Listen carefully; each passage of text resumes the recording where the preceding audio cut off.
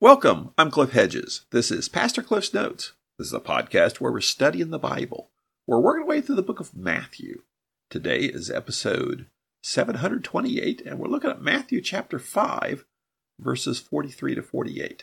Let's read the passage. You've heard that it was said, love your neighbor and hate your enemy. But I tell you, love your enemies and pray for those who persecute you, so that you may be children of your Father in heaven. For he causes his sun to rise on the evil and the good, and sends rain on the righteous and the unrighteous. For if you love those who love you, what reward will you have? Don't even the tax collectors do the same? And if you greet only your brothers and sisters, what are you doing out of the ordinary? Don't even the Gentiles do the same? Be perfect, therefore, as your heavenly Father is perfect. This is the Gospel according to Matthew. Matthew's writing this gospel to a Jewish audience. His desire is that they would recognize Jesus is the promised Messiah. Jesus is the anointed one, the Christ, and he is the one whom even Jews should place their faith in. Well, he's in the teaching ministry of Jesus, and he's in the Sermon on the Mount. The Sermon on the Mount covers chapters 5, 6, and 7 of Matthew. And the Sermon on the Mount began with the Beatitudes, blessings that are there for people who know the Lord. Then he talked about the distinctiveness of Christians. Christians are to be different from the world. They're to have a different set of values and to act differently, and they're to be an effect on the world, to be salt and light in the world. Then he talked about fulfilling the law, because the big question is, what's all this have to do with the Mosaic law? Because remember, he's writing to a Jewish audience. And so he began with some general comments. There he says, I didn't come to abolish the law. The Old Testament is still the legitimate word of God. However, in order to really understand it and apply it properly, you must understand what Jesus is saying. Then he gives these 6 examples of how what they've been taught in the law is applied with Jesus' understanding. So he talked about murder, adultery, divorce, oaths, and retribution.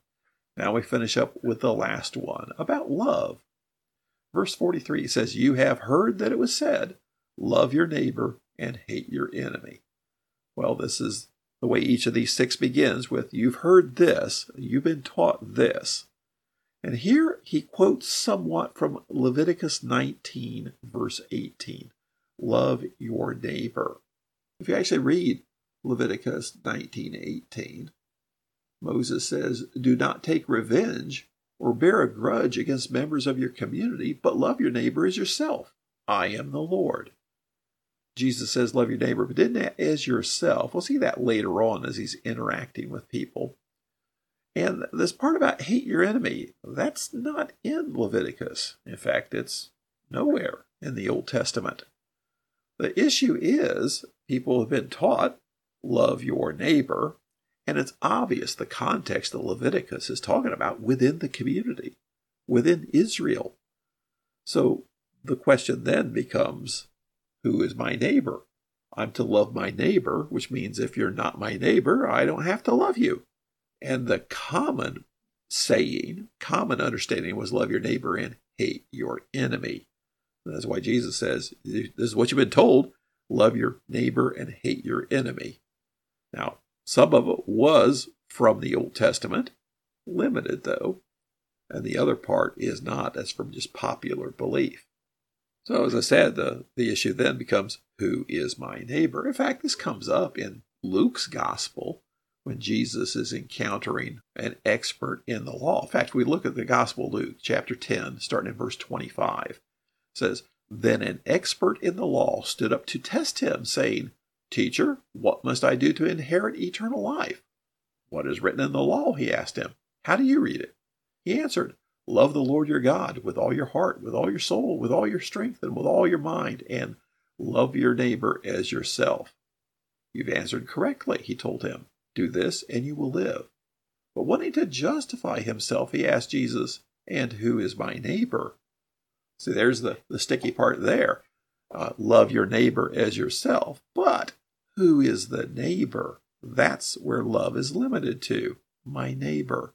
Then Jesus tells the parable of the Good Samaritan, where the man is beaten up by thieves, and a priest passes him by but leaves him on the road. The Levite passes him by but leaves him on the road. Then a Samaritan, who is considered a half-breed as far as the Jews are concerned, actually treats the man and takes care of him. And then Jesus asks, which of these do you think proved to be the neighbor? And the expert in the law says, the one who showed mercy. Jesus said, go and do the same. So the lesson there was about who is the neighbor.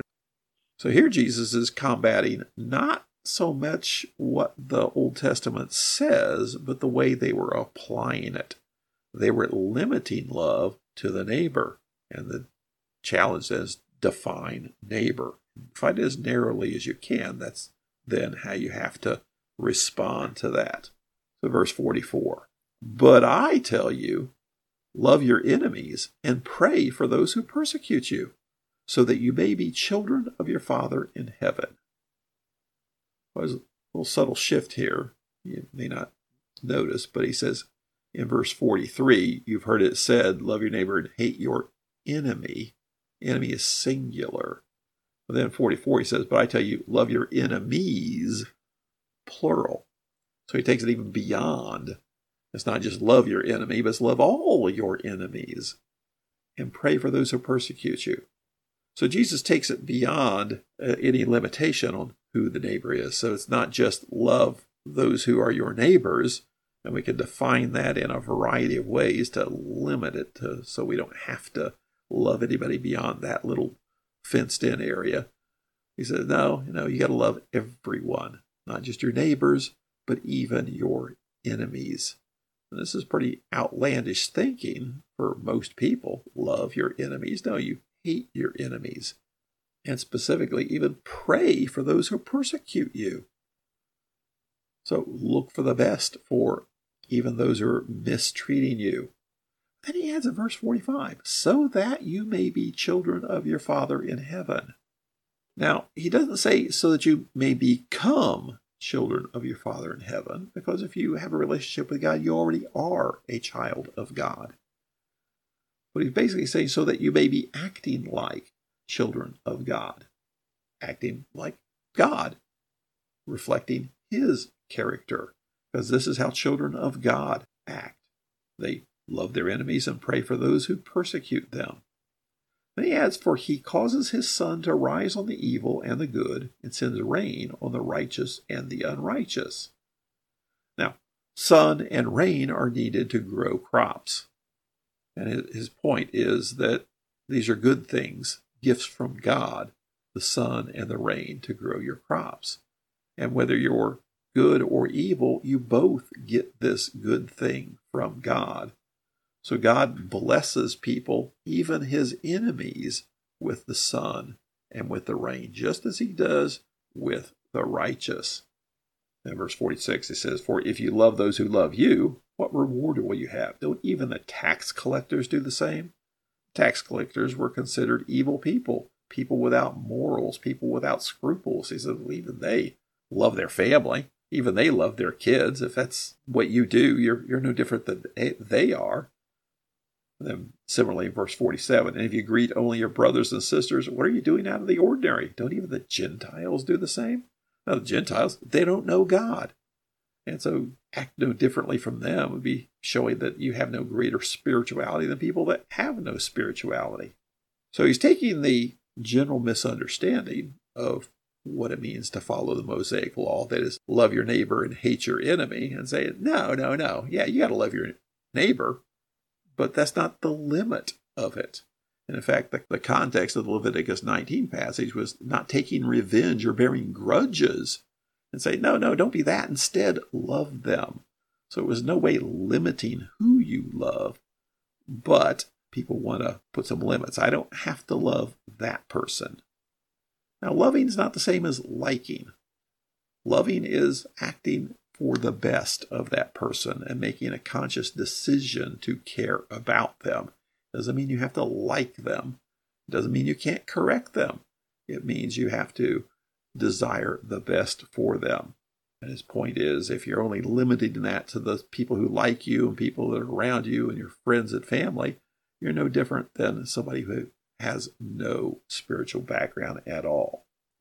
And he sums up in verse 48. And this is a summation for all of these 6 examples about the application of the law. He says, "Be perfect, therefore, as your heavenly Father is perfect." How do we do that? Well, first thing we do is we step back and realize this is not another rule to follow. He's pushing against rules. In all these cases, these 6 examples he's given, he's okay, there's the rule, but to be a child of God, a follower of Christ, is to do it differently. Not just follow the rule, but to act from the heart. And that's the real issue, is what happens in your heart and how you act as a result of that. So it's not another rule to follow. It's a desire of your heart to be perfect as your heavenly Father is perfect. And this goes along with back what he said in verse 20. Your righteousness must exceed that of the scribes and the Pharisees. Their righteousness comes from following the rules. And how does your righteousness exceed that? Because issues of your heart and that desire to be perfect. What he means here is to emulate the character of God. Now, the word gets translated perfect here. Most all English translations translate it as perfect in this case. It can mean complete, perfect, mature. It crops up several times in the Greek translation of the Old Testament, usually as blameless or fully devoted. And there's several times you're challenged to be blameless. And sometimes people are even described as being blameless. So that's a good picture of how it's translated. In the New Testament, sometimes it's translated as perfect, like it is here. Sometimes it's translated as mature. Now here he says, be perfect as your heavenly Father is perfect. So obviously he's saying emulate the character of God. Your righteousness comes not from following rules. Your righteousness comes from your relationship with God. And then out of that righteousness flows our action, emulating God. Several places in the Old Testament, people are told, be holy because I am holy. And again, that's the idea, imitate God. And so it's carrying that idea forward, imitate God. And the goal is to be like God. That's the only way to understand the law, the only way to understand the Old Testament. Get beyond following the rules and go back to the intention what the law flows out of. What's God's character? What's God's desire? What does God want? So how do you do this? How would I be perfect like God is perfect? Well, the whole idea here is transformation. I got to change the way I think. And that's going to come from being immersed in the Word of God, immersed in the Bible. Now, I've also got to change my heart. Now, I can't change my heart, but I can certainly cooperate with God in changing my heart. That's an action of the Holy Spirit. And that comes out of my relationship with God. So I become more like God by learning to think more like God, by feeding on His Word, and learning to act more like God, have a heart for God by deepening my relationship with Him. Thanks for joining me. Join me again next time as we continue working through Matthew.